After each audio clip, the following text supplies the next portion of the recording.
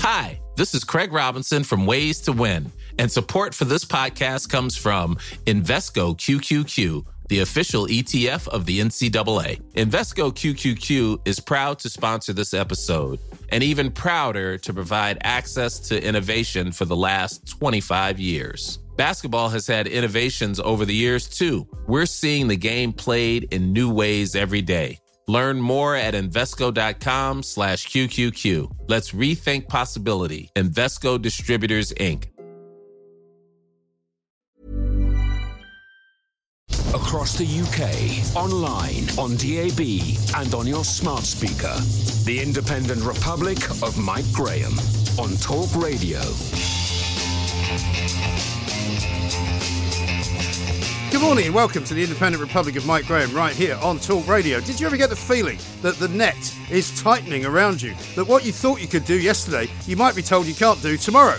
There is a growing feeling of foreboding in the air this morning as the gloom descends on the capital and the Tower of London disappears in the mist before my very eyes. I can't even see it at all now. When I wrote this about 5 minutes ago, I could still see the top of it. It's gone completely now. Stern warnings are being emanated from all quarters of the government today. Home Secretary Priti Patel yesterday threatened everyone that she'd set the police on them if they didn't obey the rules. Even as Derbyshire Police apologised to the two Reservoir coffee drinkers and withdrew their penalty notices. Matt Hancock reckons it's a great idea to offload hospital patients into hotels and care homes to make more space for more empty beds.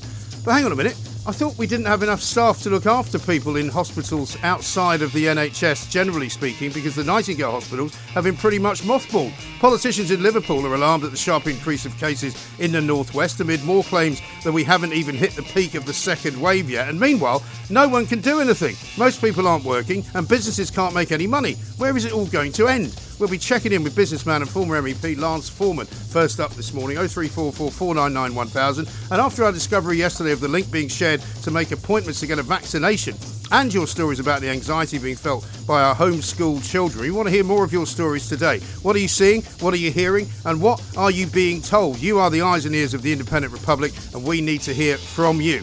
Right straight from the horse's mouth. We'll also be talking China. We've got the first Prime Minister's questions of the year, and Neil Oliver joins us as well with his take on the state we are in. I think he's been spending most of the last week trying to avoid the internet.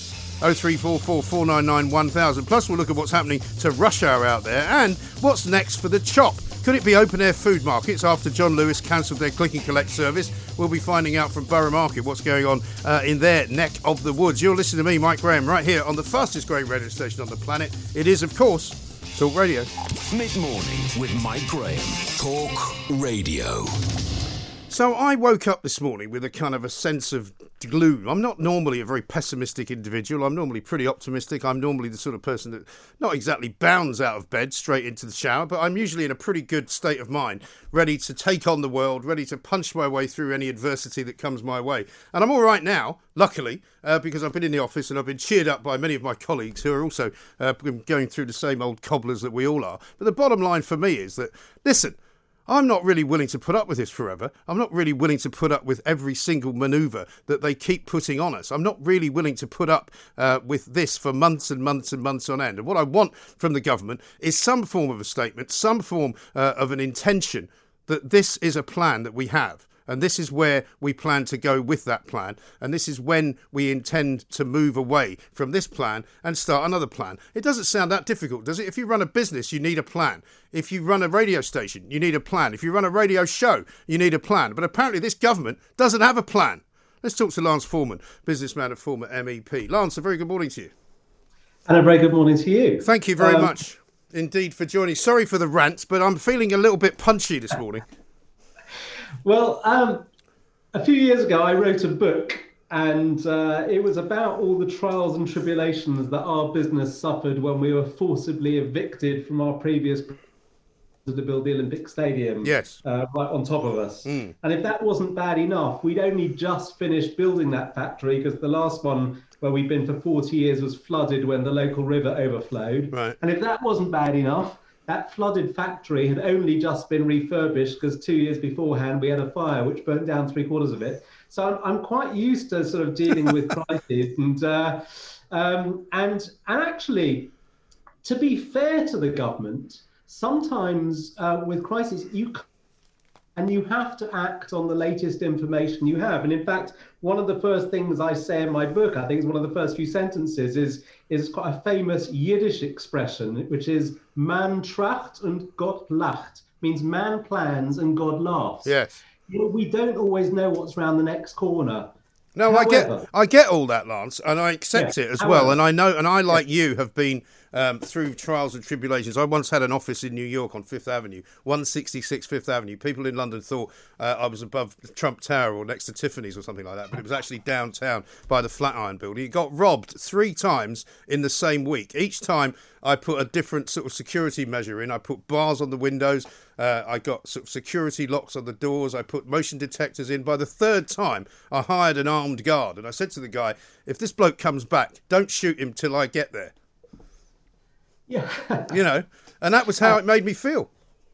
I know it is frustrating. But some, the pandemic is obviously something that we haven't experienced before in living memory, and you have to act, on latest information. There is certain things you can plan for, and the one thing we should be planning for, because we absolutely know we will have to address it at some stage, is how we deal with the economy. Yeah. And what I find really frustrating, you listen to these press conferences and you have mainstream media sort of arguing about whether local means 5 miles away from your home or 7 miles.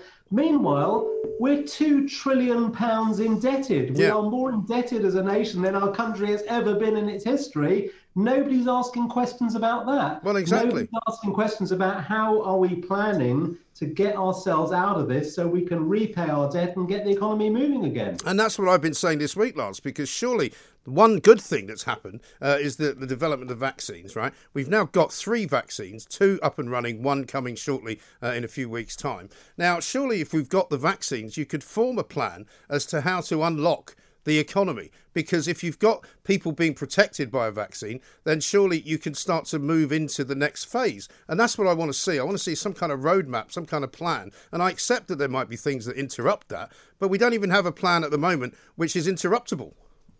Well, maybe there is a plan, but we're not hearing it. And I think we do need to hear it, because I think part of getting an economy going is building.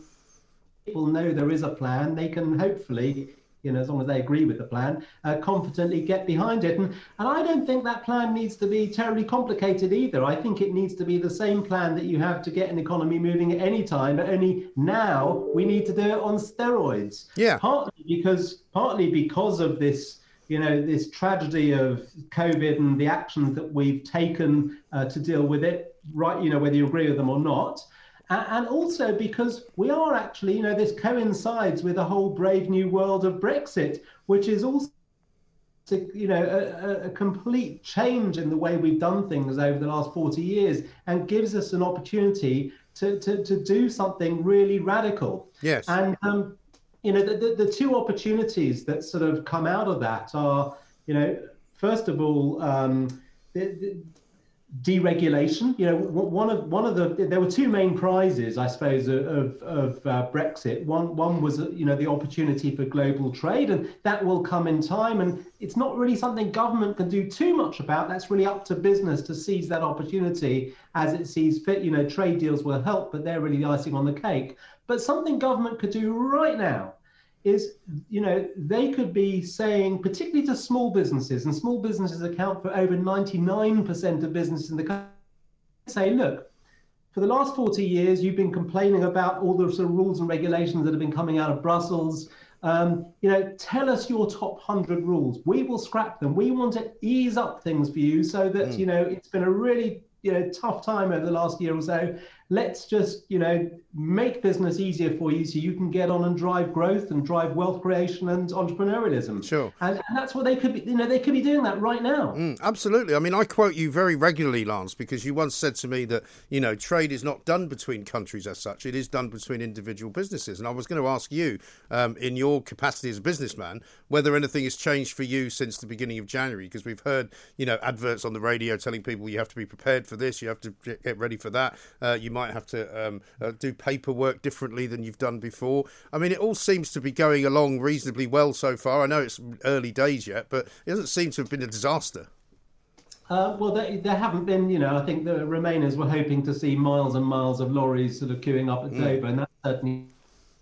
There have been, reportedly some sort of glitches along the way, and they're bound to be. With any change, you're going to get a little bit of a sort of a learning glitch. So I think, obviously, if you're exporting to the EU, you will now need, depending on the products, you may or may not need some sort of certification. And if you haven't done that before, there will be a learning curve for the first time you do it. It'll be a bit tricky. The next time, less tricky. And by the time you've done it for the third time, you'll do it with your eyes closed, and that'll be normal. Yeah. And it's not just the businesses that might, that have to learn.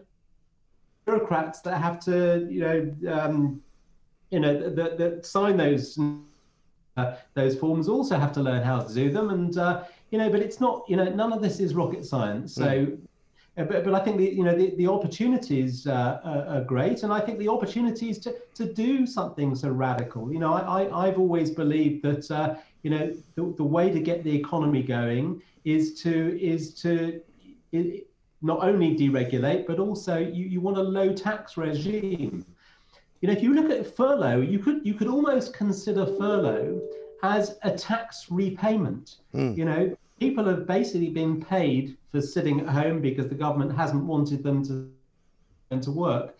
And it's almost as though they've sort of said, you know what, over the last 10 years, we taxed you too much, we're handing you this money back. That's sort of, you could look at furlough like that.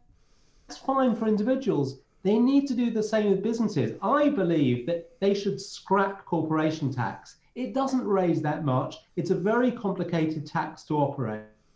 Actually, all these big multinationals don't even pay it. No. Well, that's the point. I mean, what's happened over the past, I would say, sort of 10 years, and I speak as somebody who has a small business, much smaller than yours, sadly. But, the fact is that the small business person in this country has been absolutely crucified by continual Tory chancellors, right? Since George Osborne, it's become an absolute red tape nightmare to try and get an accountant to work out what it is that you can do with your corporation tax, what it is that you get taxed on for dividends, what you get taxed on and national insurance contributions and all that. I mean, it's an absolute nightmare. And as you say, the big companies don't bother. So if you removed it, actually what you do is you have a level playing field between the smaller ones and the bigger ones. But I think the opportunities to, for economic growth from scrapping corporation tax will be immense. I actually think that government tax revenues would increase in the medium term and long term as a result of the economic growth. Because if a company doesn't have to pay corporate, it leaves it offers, and with that cash, it might invest, which will mean the company will grow. It might employ. Those people will pay more tax, and actually income tax is a much higher rate than corporation tax, so the government will collect tax at a higher rate. The same with dividends. If companies pay their directors or shareholders dividends, that's at a higher rate. So the government will actually receive more, and the business has, the economy has an opportunity to grow. Companies all over the world would rush to invest in the UK. Why do we think that Ireland has grown as an economy?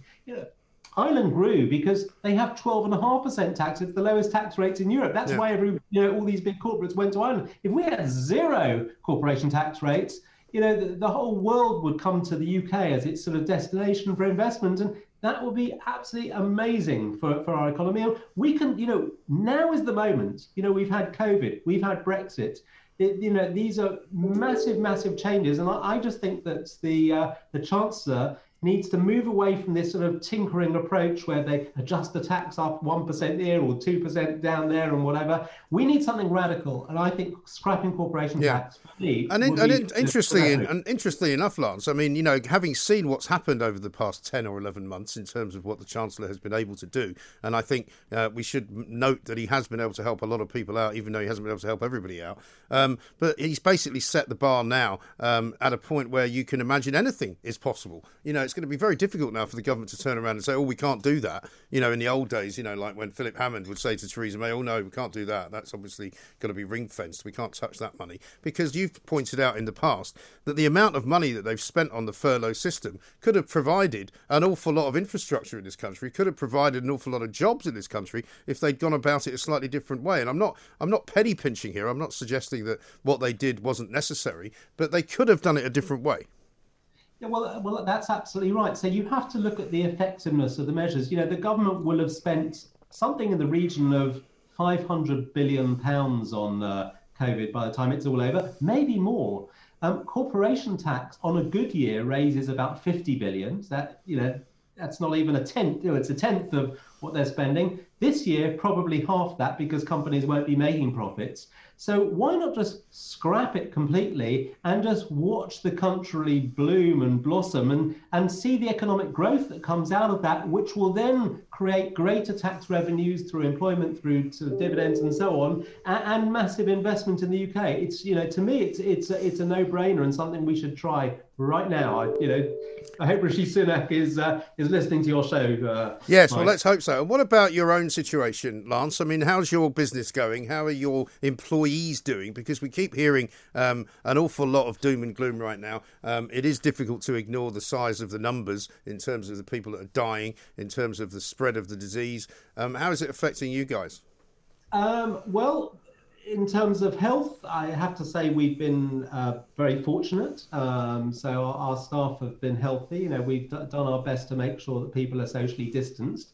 In terms of our actual business, it's really been swings and roundabouts. So we have a wholesale business supplying restaurants and hotels and so on. That has completely fallen off a cliff. That just doesn't exist anymore. And I don't think it's going to come back, this year, maybe, possibly late in the year, but I really don't think it's going to come back till 2022.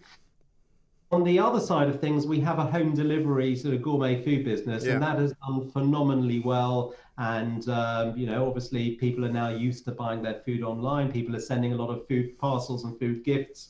And so, Foreman and Field has had a very good year. But, as a business person, again, you can't just, when a crisis happens, you can't just go and sit in a corner and suck your thumb and sort of cry about how bad things are. You have to, there are opportunities in good times and there are opportunities in bad times, and you have to be flexible and, work out how to deal with the situation that faces you. And that's what we did. We turned all our attention to home delivery rather than our sort of supplying, the food service industry, which is, it's been tragic what's happened to that industry. Yeah, but this is why, Lance, I fear for hospitality, and I take my hat off to so many of my friends who work in it and who run businesses in it, because they have been incredibly agile. They've been amazingly inventive, and they've really been the best of sort of Britain, if you like. Over in Borough Market is a guy called Fred Turnips, he calls himself, who runs the vegetable stall there. He turned his vegetable stall every night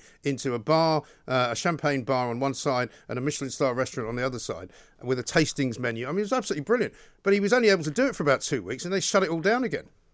Yeah, I mean, look, people have been really inventive and creative, and they worked really hard to do this, and the government has, I think has treated them really badly. Kicked them in the teeth, really, more than once. I mean, repeatedly, I'm afraid. It really has. It was actually in London, I would say, it was that 10 p.m. curfew that Sadiq Khan, I think, brought in, or that was the thing that sort of really killed it. Just after the summer, as the train sort of starting to get back on its feet. Yeah. But and it's it's all very well the government saying, well, we're looking after your employees and paying them furlough, but the problem is, businesses, particularly in hospitality, still have fixed costs. They still have their rent and so on, which still has to be paid, and that's not being covered. And the problem is, so many of those businesses are just going under. And if they go under, it means they're not paying their creditors, their suppliers, which means their suppliers are going under. And if that's the case, which it is, it means that once furlough ends, these people are not going to have jobs to go back to.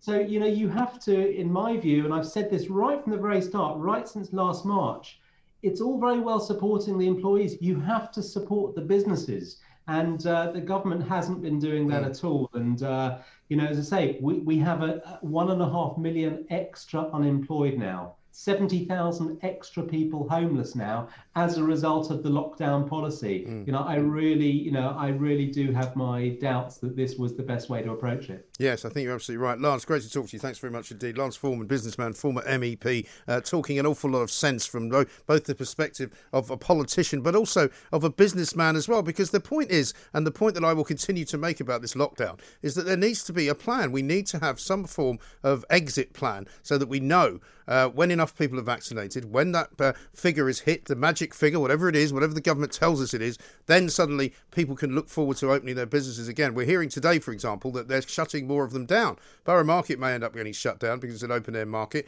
There are people like Sadiq Khan who would like to see that happening, which would kill off even more business, right? They're talking about doing away with click and collect at John Lewis because of the new COVID restrictions. And the bottom line for me is that without any kind of view to the end of the tunnel where the light may be, even if there isn't any light at the moment, we could at least find out when the tunnel ends, couldn't we? The Independent Republic of Mike Graham on Talk Radio.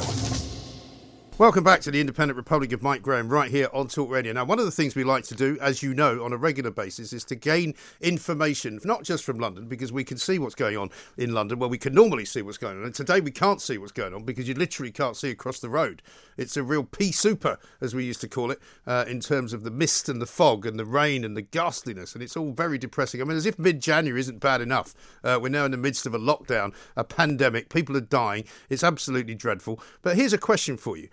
Is everybody driving somewhere? Because it seems to me that the roads are a lot busier than they should be. We've been hearing for a long time that rush hour is kind of a thing of the past. Very few people now use the train to go to work. People who use the train tell me that there's never anybody on it really anymore to speak of. The tube trains are pretty quiet here in London. But what I'd love to know is what the traffic's like where you are. If you're in Manchester, if you're in Leeds, if you're in Lincolnshire, if you're in Sheffield, if you're in Cardiff, Glasgow, Edinburgh, what's it like? Let's talk to Edmund King now, president of the AA, because I'm hopeful that he will probably have some stats for us on how many cars are actually out and about. Edmund, a very good morning to you. Happy New Year.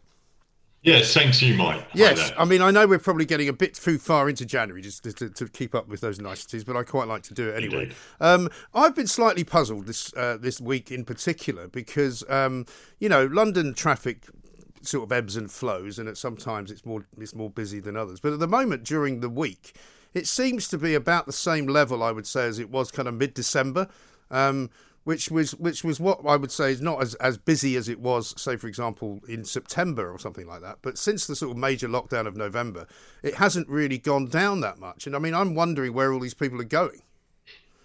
Yeah, it is very interesting, Mike. So if we think back almost a year to the end of March last year, and when the first lockdown came, immediately traffic dropped 80%. Right.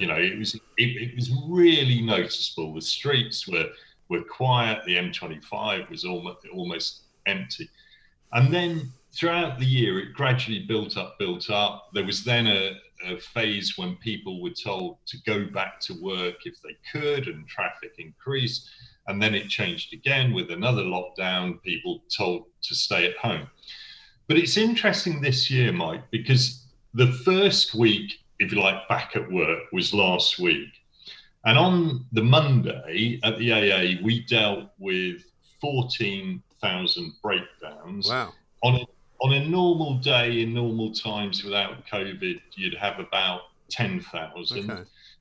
But a lot of those breakdowns, and this is where people are driving less, but their cars are still breaking down. So some 34% were actually batteries. So cars that have been stuck at home over Christmas, battery goes flat, etc. What we found, though, generally in the traffic this year, people are driving shorter distances. So the number of trips you do is down and the distance is down, but people are still going out. Now, some of those will be key workers, some of them will be going to supermarkets, some of them where they've got kids still at school, kids of key workers going to school. So it is down, but not half as markedly as in late March, April last year. I mean, the one difference, though, Mike, that our patrols do tell us, actually at night, after 6:30, 7, it is much quieter because there is basically nowhere to go at night. You know, there are no pubs, restaurants, etc. So in the evening it is, but during the day, around the towns and cities, there's still a fair amount. Right, because obviously the narrative that we're hearing from the government is that, you know, if you're not really supposed to be going out at all, you shouldn't be. So I wonder whether, you know, when they talk about bringing in further sort of measures, if you like, whether they could bring in further measures to stop people driving around quite as much as they do. I'm not really sure they could, to be honest, because I'm also assuming one of the big reasons for traffic jams at the moment is all the people out delivering parcels. Well, indeed, the fastest element of traffic growth is kind of white vans. It is those service vans that are going to everyone's home, and that is the fastest growth by a long way. But potentially, if they do those deliveries right and they have a number of drop-offs and it's well planned, potentially that should reduce congestion, because it means, you know, 10, 15 people not going to a supermarket because it's on a route. I think the interesting thing, Mike, longer term is, as a society, do we change the way we work, and will we have more people working from home permanently?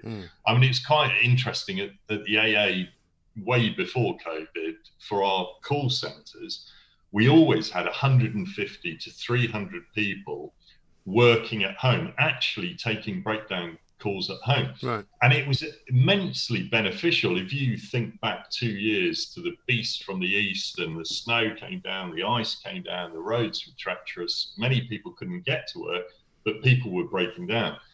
The fact that we had about 300 people working from home anyway who could take those calls was incredibly useful. It gave us greater flexibility.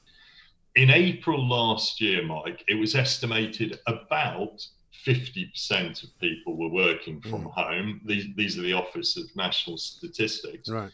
But by October, it had dropped to 25%. So there were those kind of mixed messages, you know, support your city centres, get back to work. But I guess long term, even if 10 or 15% of people who in the past used to commute work from home, that would still have a vast difference on congestion on the roads in peak period, overcrowding on trains. You know, 10 or 15%, although it doesn't sound that much, can actually make that difference, because traffic's on a knife edge, and that extra element causes congestion. So it will be interesting to see how people do adopt to the new working. But yeah, certainly at the moment, I think your observations are probably right. There's probably more people out and about that one would envisage due to the lockdown restrictions. Yes, I mean, a report in from Scotland just now from our man Donald up there. M80, he says about 50 to 60% normal. I would say that's probably quite right for most of the country, really. But there were times in the summer, and you're right to say that it happened, I think, once people started to go back to work. I remember one Friday, when I was making my way down to Sussex, it took me 2 hours to get from London Bridge to Lewisham. That's how bad it was, you know? Yeah, indeed. So certainly, you know, life goes on. The roads are still important, but obviously, you know, all our supplies to our supermarkets go by road. All our deliveries to the factories that still are open are by road. You know, we've still got imports coming from the port. So, you know, roads remain important despite everything else. Just slightly questionable whether you know, some people are perhaps using them more than they should if they were abiding strictly by the rules. And certainly in terms of breakdowns, you know, we have been running at about 90% of what we would expect. Now, okay, some extra because people aren't using their cars, but even so, those levels of breakdowns are still much higher than perhaps we would expect if people, you know, were cutting back on all those journeys. And of course, your business, I know that you were saying earlier, you have a lot of people that can work from home, but you also have a lot of people that can't. You know, you can't fix somebody's car remotely. You know, you have to be out there in a van with a set of jump leads, don't you? Yeah, no, absolutely. And therefore, we've had to introduce safe systems of work, change the way we work. So, for example, in our big recovery vehicles, so when there's a vehicle that we can't fix at the roadside and we have to recover a vehicle, we've put in plastic screens that divide the driver and the front of the truck from the back to give extra protection. Windows are kept open, people wear masks. So yes, we have adapted because our guys have had to be out there. We're also helping people like the London Ambulance Service to get more ambulances on the road, and throughout lockdown we've been working with them.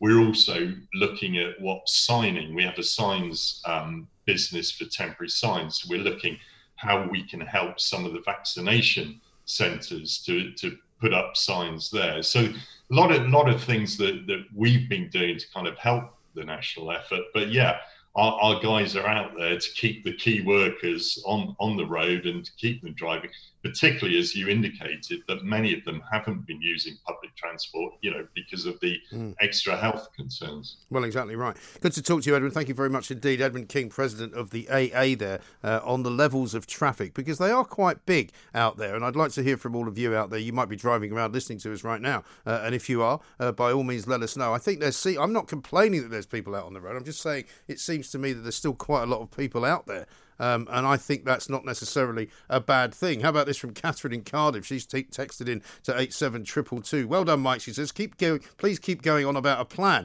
I've been ranting on the subject for ages. We cannot live in Never Never Land forever. The money tree will eventually have been pruned out of existence. Well, I think that's true. And the fact is that I'm going to spend an awful lot of time on this radio station this week talking about trying to get ourselves a plan, trying to put pressure on our political leaders to come up with a plan and not to just simply be reacting all the time to events, because surely it's now knowledgeable time. When you look at the number of vaccinations that can be done, they're already talking about vaccinating the top 4 tiers of the most vulnerable people by mid-February. Well, surely that must release other people to be able to go about their business, mustn't it? The Independent Republic of Mike Graham on Talk Radio.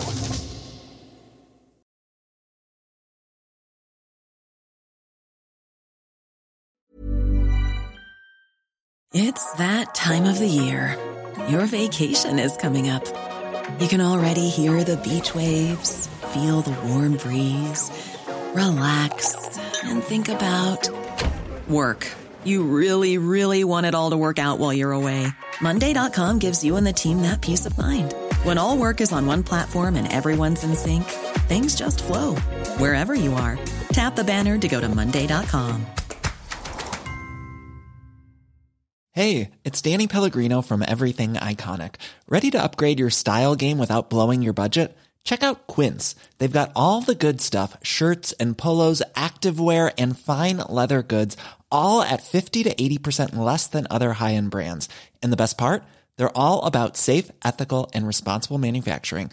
Get that luxury vibe without the luxury price tag. Hit up quince.com/upgrade for free shipping and 365-day returns on your next order. That's quince.com/upgrade.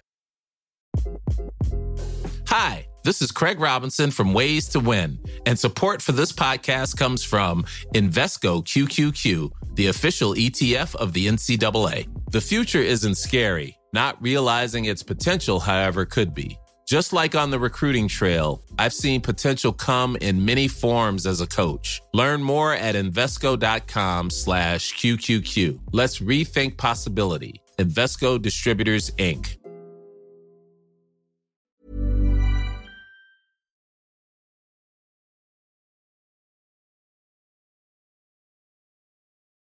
Time to say a very, very good morning to Mr. Neil Oliver. Neil, very good morning to you. How are you? Hello, Mike. Good morning to you too. I'm okay. Thank you. Good. I was saying earlier on this morning that I woke up with a slight sense of foreboding, which I'm sure you will feel all too familiar with, because we all do it from time to time. I'm all right now, but when you just wake up and you just go, you issue an oath of some kind, which I can't say on the radio, and everything just looks terrible. You look out the window, it's kind of misty, gloomy, dark, wet and cold, and you just think, can I really be bothered? And I think we all face this sometimes, where we need to sort of support each other in the sense that, you know, the more we talk about it, the better we feel.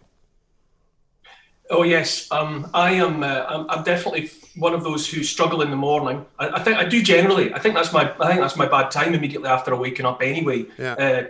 Pandemic or no pandemic. But I do know it's like I can stand objectively outside of myself while I'm lying there in the dark with tears in my eyes, and I know that if I just get up, put the kettle on, and do the normal things of the normal day, then that sense of dread and doom dissipates. Yeah. Just by going about the normal business of life. Yes. I mean, there's no doubt that, you know, whenever people have been in times, bad times of their lives, you know, there is a great kind of susceptibility to lying in bed and feeling sorry for yourself. And the more you lie there, the more sorry you feel, and the less likely you feel about getting up. And I was talking about this yesterday with regard to our sort of teenagers, and I know you've got children of your own. And I feel desperately sorry for them at the moment because, you know, we're hearing more and more stories of people saying that their kids have become slightly insular. You know, it's hard to get them to get involved in anything, or it's hard to get them to get enthusiastic about anything. How are you finding that? Well, ours are, my eldest, my daughter is 17 and my boys are 15 and 12. And it's definitely, the strain is showing. I mean, they're okay. But the sense of isolation, that kind of 1,000-yard stare that I think people are mentioning, you know, you catch them looking off into space as if they're, you know, they don't really, you know, have a sense of what ought to be coming next. Yeah. And our kids are now doing this online schooling, and you know, fair play to the school. You know, the teachers are talking to the kids via a screen. But the reality is that it means that we've now got 3 kids who are sitting in front of a screen from 9 till 4 every day, which, you know, under normal circumstances, I don't think anybody would be saying that a kid sitting in front of a screen for 7 or 8 hours was any kind of you know, way to develop a young mind. No, it's the endlessness of it. I think people are adapted to cope with something if there's an end in sight. You know, when it first began and we thought it was going to be weeks, you think, well, okay, and we'll get through it and then it'll be different. But as the longer it goes on, you begin to develop the suspicion that there might be a version of this into an indefinite future. And that just doesn't seem practical. It's definitely taken a toll on our kids. They're asking questions. You know, they definitely show signs of needing more and more reassurance. They want my wife and I, you know, visible more than they used to. So that there are all kinds of you know, symptoms and signs that you can see of kids that are just rattled, and we get feedback from their friends that they are talking to, you know, online and whatever, and that malaise is general. I mean, you mentioned the fact that we've got a pup, you know, and we've got 2 dogs. We've got the pup as company for the older dog, and we look at each other at the moment, first few days, and we're wondering why on earth we did it to ourselves. Now, this morning at 7 o'clock, I find myself standing out in the dark in the garden once again, waiting for a pup to reverse park its breakfast, which was a little bit hard. And I thought, why on earth have I done this to myself? But the answer to that question is, we wanted the pup anyway. But I'm very well aware of the fact that it's an optimistic, positive presence to have in the house. She's the very embodiment of a young life. That if you're feeling like staying in your bed and you want to pull the duvet over your head when you've got an 11-week-old pup, that is not an option, and that alone gives you something to get up for. And the dogs have got to be exercised and all the rest of it. And one of the things that I'm terribly aware of at the moment is the need for some kind of offer of a morale boost and optimism. I don't think we're going to get it from the powers that be, because all that seems to be coming down from the powers that be at the moment is doom and blame. You know, anytime anything goes wrong, it turns out that we, the British people, haven't been good enough. Yes. The buck seems to stop with us. And there does seem to be a level to which we're just being demoralised and morale is being driven downwards. And we definitely need to find some other sources within our communities, however those communities are structured at the moment in the circumstances. But we have to find reasons for morale. You know, there's always been analogies about this as being in a kind of a war footing. But at the moment, there's no sense of getting rousing speeches. Being encouraged to dig for victory. People can't go out and do the things that they did, during the Second World War, which was meet, and they still went to the pubs and they gathered together and they sang in the air raid shelters and in the tube stations and the London Underground and all the rest of it. But there's none of that at the moment. No. Everything is about negativity and a loss of hope. And it's imperative that we find ways within ourselves as individuals and families you have to boost morale. We have to get morale back up. Otherwise, there won't be a civilization and a society worth saving at the end of all this. No, of course. And I think the difference as well between what you've just described of a morale boosting sort of situation and people in air raid shelters is they had a common enemy. They sort of had a common goal as well, which was to beat that common enemy. Whereas the way that the government is approaching this seems to be to sort of make us fight amongst ourselves, because that's certainly what they've created. They've created this horrible, ghastly kind of, sewer, if you like, of social media where people just abuse each other constantly all day and all night because they disagree with whatever it is that they think that the other person believes in. And the insistence all the time that it's all about compliance. I mean, I really don't like that word. I find that has terrible authoritarian overtones. Yes.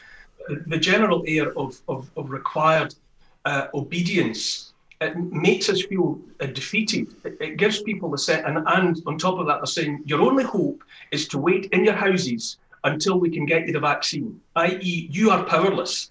There's nothing positive that you, the population, can do except comply and wait for the vaccine. And I think that's a doom-laden message. And people, and especially because the tiers keep getting higher, 4, 5. I've heard rumours about tier 6. Right.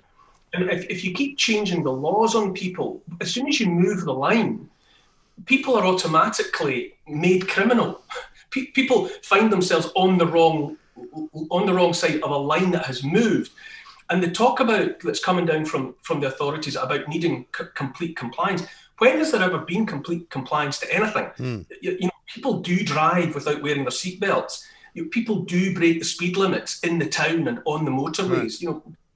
There are various ways in which you don't get 100% compliance to a law, and certainly not just because it suits a government or an authority to insist upon it. And always falling back from seeing that there isn't 100% compliance and that the lack of total compliance is always the ultimate cause of everything that's going wrong. It ends up being our fault for not complying enough. It's so demoralising for that vast majority of the population who are doing their best, who are staying in their homes, who are avoiding social contact, who are social distancing and wearing face coverings and all the rest of it. And the only feedback they get from the authorities is that once again, class, you've failed. And we're just going to have another exam.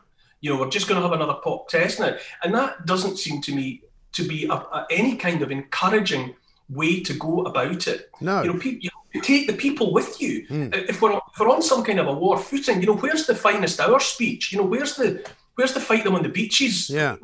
But that's the trouble, isn't it? Because certainly whenever Boris Johnson tries to do that, he kind of gets the tone of it wrong, and he does this rather sort of rah-rah, we're all Victorians now or something, and I'm not quite sure why he harkens back to that kind of form of speech, and he doesn't quite have the rabble-rousing skills that we all thought that he did have. But I mean, Adam Wagner, right, who's a lawyer for one of the big chambers here in London, he put out a tweet yesterday saying that basically the lockdown rules have been changed 65 times since the beginning of this lockdown.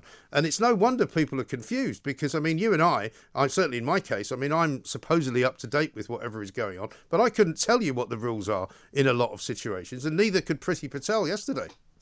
No, and a lot of it as well, I keep coming back to the idea that if we were at war with an enemy that we could, get together and fight in a positive way, not in a compliant and obedient, silenced way, it would be different.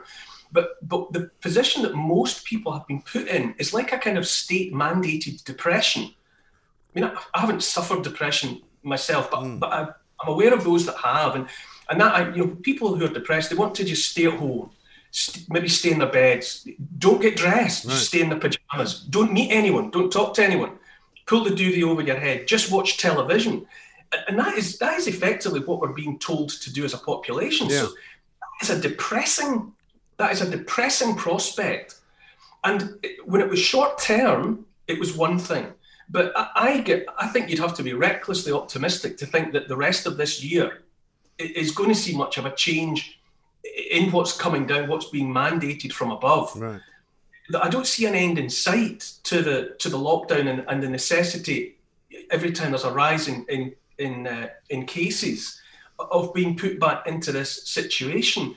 And the endlessness of it is just going to drive people into the abyss, and it is bringing the worst out in people. Nietzsche said, if you look into the abyss for long enough, it looks back into you. Yeah. And seeing it manifest itself in the way that people are treating one another and how punitive and critical they're being of one another's behaviour. And we're going to have to change direction in some way.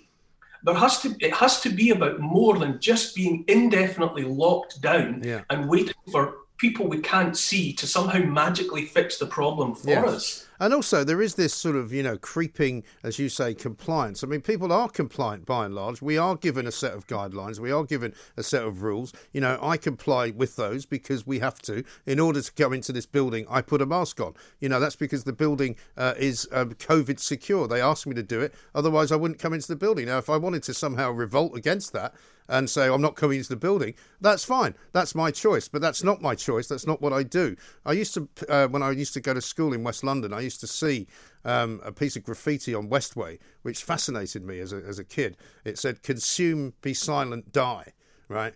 And I just thought, that's exactly what we shouldn't be doing, because now they're saying not only must you comply, but you've got to like it. And Julia was talking about this morning. I don't have to like it. I don't like wearing a mask. I wear one. I don't like complying with the rules, but I do.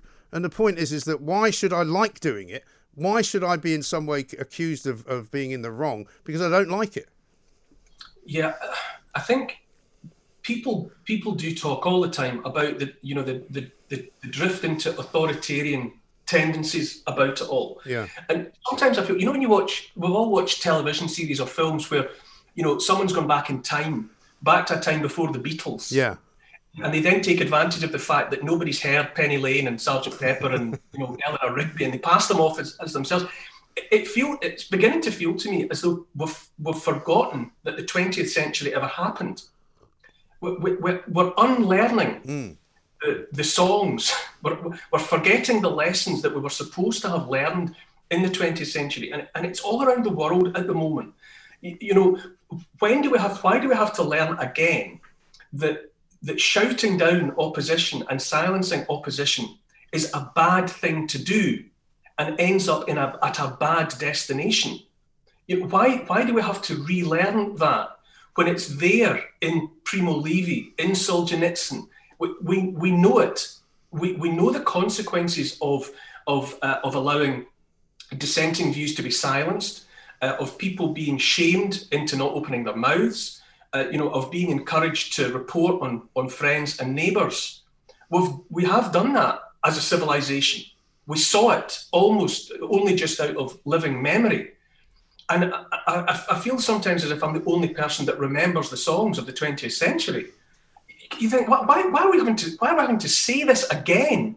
That these are not good tactics and they don't take civilizations and societies to useful destinations. Someone has to start being optimistic in a positive and realistic way. Seeing an end in sight, genuinely saying that the end of the tunnel is in sight, not just dangling it in front of people like a carrot that is then taken away every time some or other set of numbers changes or goes in the wrong direction. There has to be an end to it, because the collateral damage, there's another word that's used all the time, is mounting up. People's mental health is now visibly affected. Yeah. And it's just not the case that the population who are they're trying so hard to do everything that's being asked of them, and it always just ends up getting worse or going on for longer. And inevitably that is going to demoralize too many of the people. And even if COVID's never going to be beaten, it's going to be with us forever. It's a new occupant, inhabitant of planet Earth. And we're going to have to find ways to accept that it's there without taking the measures that we've been taking, which if we don't unloose the shackles eventually and soon, then the collateral damage is going to have been too much to justify what's been done. I mean, ends don't always justify the means. They just don't. No. And I was saying this earlier in the week as well. We've got now 1,000 deaths and plus every single day at the moment. Now, I'm perfectly willing to understand that there will be at least 3 to 4 weeks of that before somehow it calms down a bit. But it doesn't suggest to me that because of what we're doing, that the numbers of deaths are going down. It just doesn't. So in the end, you'll have to take that view at some point or other with the vaccines that we now have and say, right, well, now we can have a new plan, because we were told towards the end of last year that once the vaccines start arriving on the scene, we'll be able to be in a much better place. Well, hello, they're here and we're not. Yeah, I mean, surely once a majority, or I don't know what the number would be, but surely once enough people have received whatever dose is mandated of the vaccine, then that would have to be the reason to unlock the doors and open the windows and let everyone out and get back to normal. Otherwise, what is the point? If we just have a programme where everyone gets vaccinated, but we still have to stay in lockdown and mostly stay with each other's, what is the point of the vaccination programme at all? It's either a solution or it's not, and we have to see how it goes. Otherwise, all of that effort by Pfizer and the rest of them, what's it been for? Right. If it doesn't provide the solution, you'd have to get to the point where you go, right, whatever, 3/4 or 50% or whatever it is of the population have now had it. The most vulnerable, the elderly, people with underlying health conditions, they've all had it. Right, let's reset the clocks, start again and see what happens. And at that point, we already know that lockdowns won't have worked. There's no correlation anywhere in the world between between lockdown and other measures that have been taken and a successful outcome. Yeah. It's going to take generations of number crunching, to work out how and why this virus has had the effect that it's had. But the most draconian lockdowns in places like Peru and other have not secured populations, nor in Belgium and other places where there have been lesser restrictions. No one has yet demonstrated that the way they've gone about it has been the magic bullet. No. I suppose you might argue that New Zealand have, but I mean they pretty much stopped anyone from entering their country for a very long period of time. New Zealand is in a unique situation. New Zealand's a long way from everywhere. Yeah. New Zealand's a long way from Australia. I mean, that's at the end of the tunnel, isn't it, New Zealand? I mean, you only go to New Zealand to get to New Zealand. You don't go through it for any reason. It's a very small population in a very big place. It's as big as the UK with 4.5 million people. Yeah. And very quickly, they took measures to control the comings and goings from their islands. But you can't, again, just in the scheme of 190 odd countries around the world, that was one solution. But it hasn't correlated. Other people have closed borders and it hasn't necessarily worked. Anyway, I don't want to get. I find it so frustrating. We keep on going back around and around the houses. We can't keep repeating the same experiment, expecting different results. We have to do something else. We have to put the clocks back to zero and then see what happens.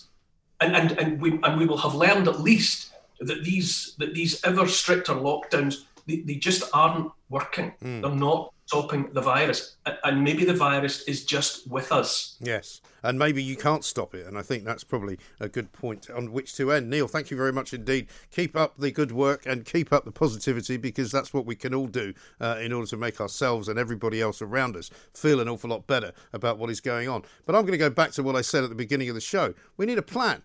The government needs to come up with a plan. They've got the scientific advisors. They've got the vaccine. They know more about the COVID virus now than they've ever known. Why can we not see what it is that is the way out of this particular situation? I think it's time, and I'm sure that you would agree with that as well. The Independent Republic of Mike Graham on Talk Radio.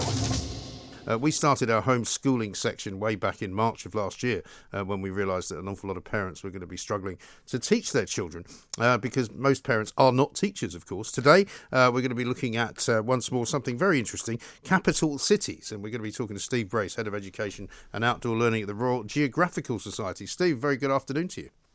Hi, Mike. Nice to meet with you again. Yes. I think we're full circle round again. Well, we have indeed, yes. I mean, we were actually kind of slightly phasing it out towards the end of last year, the homeschooling, because we thought, it may be difficult to do it every day. But, of course, now we're back to, as you say, square one, and a lot of people seeing their kids, I think, getting better education online than they were getting back in sort of April and May, because people are a bit more used to it. But still, fascinating to talk about capital cities. I've got a few notes here in front of me.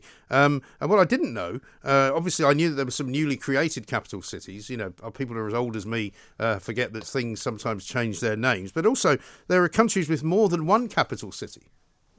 Yeah, absolutely. I mean, it's not common, but there are some countries in the world. South Africa is one of the examples where we have 3 capital cities: Pretoria, Cape Town, and Bloemfontein. And part of the settlement post-apartheid, those 3 cities representing different parts of the countries, and also the bits of the government all become part of the sort of shared capital. Right. Interesting that Johannesburg's not one of them. They didn't make it 4.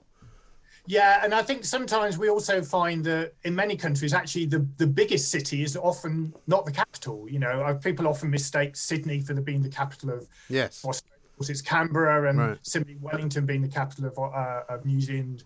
Auckland. Sorry, Wellington rather than Auckland. Right. And sometimes, as we saw last week, Washington, D.C. is the capital of America, but people often mistake it for being New York. Yes, absolutely right. Let's talk a little bit about some of the newer capital cities like Abuja, because they've just been sort of renamed, haven't they? And I guess that's happened in India as well.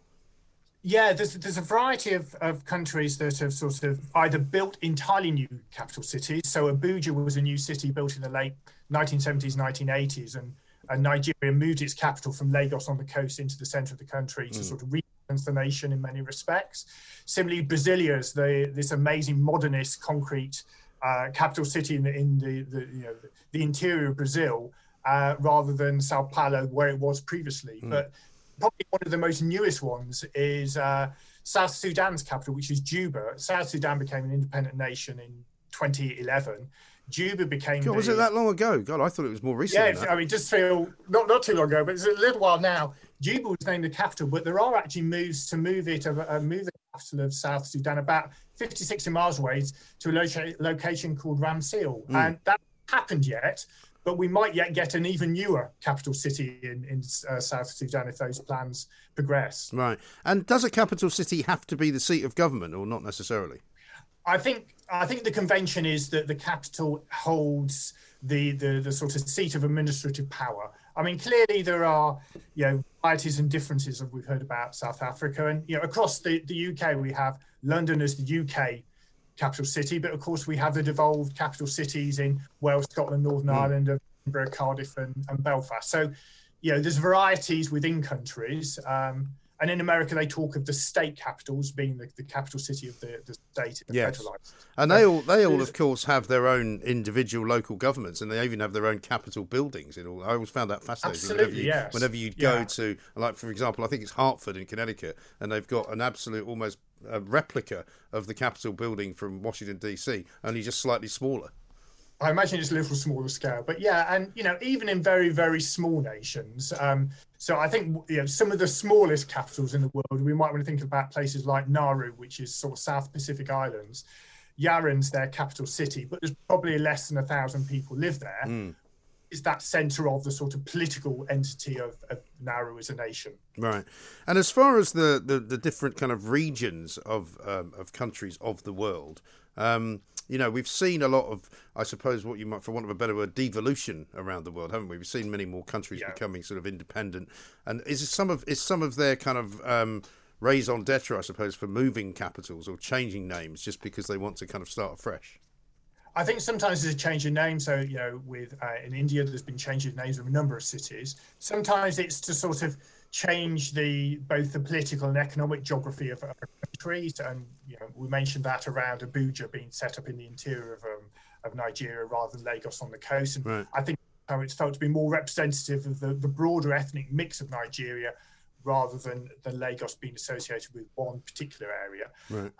And there's lots of sort of imaginary plans for new capital cities out there in the internet as well. But I think as long as they sort of hold the seat of power, that's typical sort of capital city business for us geographers. I mean, you have complexities like Yemen at the moment. There's a country torn by conflict. Its official capital's Sana'a, but that's currently controlled by the Houthi rebels, and the sort of internationally recognised capital has moved down to Aden on the coast. Yes. With the president in exile in Saudi Arabia. So very complicated system, but just trying to accommodate the different seats of power within a country in lots of conflict. Yeah, and talking of the Middle East, I mean, you've got some places like the UAE. I'm not even sure if there is a capital of the UAE, is there? Because it's got a lot of different Dubai. Emirates. Is Dubai the capital city? Yeah. So, I think there's sort of all these sort of varieties, and, it can be quite sort of complicated keeping up with them. Sorry, I've actually made a mistake. I knew I'd get a memory wrong. Dubai's big, but it's Abu Dhabi's that's the. This is what I'm saying. It's quite hard to work it out, because my understanding. I'm catching myself out. Yeah. No. My understanding is that the different emirates are, kind of almost a law unto themselves. So if you were, say, the ruling leader of Dubai, you might not be necessarily under the auspices of Abu Dhabi, because in a way they're two separate emirates, aren't they? I think, and I've made the sort of classic mistake of thinking one big city. Don't be too hard on yourself, Steve. Yeah. Well, I'm a geographer. I've got to try. I've not memorised everything. I've got to try these ones right. All right, I'll give you a chance for redeeming yourself. What about the biggest capital city and the smallest capital city? I think it's sort of the biggest one. It sort of depends how you start counting in terms of the exact boundaries of cities, the wider metropolitan area, and some of these, particularly in Southeast Asia, some of these cities are massive depending on where you found it. I think one convention says that Beijing's the largest capital city with a population of over 20 million people. And then we're looking at places like New Delhi, Tokyo, Kinshasa in Democratic Republic of Africa, and the next few down. Right. But, you can imagine, like, as we might measure London population, do you take an exact boundary borough within the M25 or however? And there's different conventions in different countries for those. Well, I've always said that about Los Angeles, because Los Angeles only counts itself as a city in the Los Angeles kind of county. But if you actually drive a car from, say, LAX, and you drive it all the way down Santa Monica Boulevard, and you get to Hollywood, and you get to West Hollywood, and you get to Santa Monica. I mean, it's all really one big conurbation. And if they counted that, I'm assuming it would be one of the biggest cities in the world. I think you're absolutely right. And places like Tokyo, I think depending on which boundary you choose, you could have a sort of a city of well over 20 million people, or a capital city of about 14. And these cities sort of merge and grow as they get bigger and bigger. Yeah. And I mean, Germany's an interesting one, isn't it? Because Germany had to change from West Germany and East Germany to find a common capital, which I'm assuming is now Berlin, as opposed to Bonn. It's returned to Berlin. Right. And as anybody's visited Berlin, I did a few years ago, you have this sort of, even with the fall of the wall, the physical geography of the city is so sort of structured by that period of time in terms of what happened around in the east and what happened in the west, and the types of housing. And I remember being at the top of the Alexanderplatz TV tower looking eastwards, and it's just housing development upon housing development that used to be part of the sort of East Berlin of the city. Things have changed. And I suppose all of the former sort of Soviet republics which have got their independence will have new capitals, perhaps. Some of them maybe have old capitals like Ukraine, but somewhere like maybe Georgia wouldn't have had, or Belarus, I don't know if they would have had capitals when they were underneath that kind of Russian jackboot, as it were. Yeah, I imagine they would have had, the sort of principal city within the republic, and the sort of Soviet Union was that sort of constellation of a number of different nations within, whether it's Kazakhstan, Belarus, Ukraine, and so on. But those cities, be it Kiev in Ukraine, have become capital cities of the newly independent nations in their own right. Sure. Do you have a favourite capital, Steve? Well, do you know what? I would actually.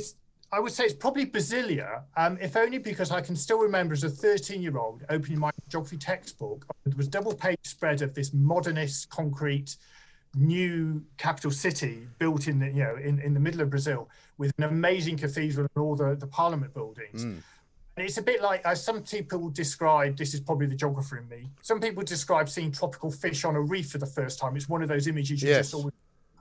And seeing that in a full colour textbook, I'm showing my age, in the early 1980s, and I did have the opportunity to visit Brasilia a few years ago, and it is still like those pictures. It's a very distinct place. And I'd say for the architecture and the sense of its place alone, I'd say Brasilia. I mean, London, an amazing place to live in, of course, and I live in London. But in terms of another capital city, I'd say probably Brasilia, just because it's such a distinctive, unique place in its own right. Wonderful. Steve, great to talk to you. Thank you very much indeed. Steve Brace, Head of Education and Outdoor Learning at the Royal Geographical Society. I hope you might have learned something there about capital cities, because, of course, they are always changing. They are always moving. New ones being created, old ones being sort of mothballed. It's a fascinating world out there. You should try and visit as many of them as you possibly can. But, of course, you can't at the moment. You can't go anywhere. Never mind. You can listen to this radio station and you can hear about all the great things that you could do and you can do once we're able to do them again. Talk Radio. Across the UK, online, on DAB and on your smart speaker. The Independent Republic of Mike Graham on Talk Radio. If you enjoyed that, be sure to catch the whole show 10 till 1, Monday to Friday on Talk Radio via DAB, online or via the Talk Radio app. And if you have an opinion on the stories we cover, we'd love to hear from you. Call us on 0344 499 1000 or tweet at Talk Radio during the show to have your say. Mid-morning with Mike Graham. Talk Radio.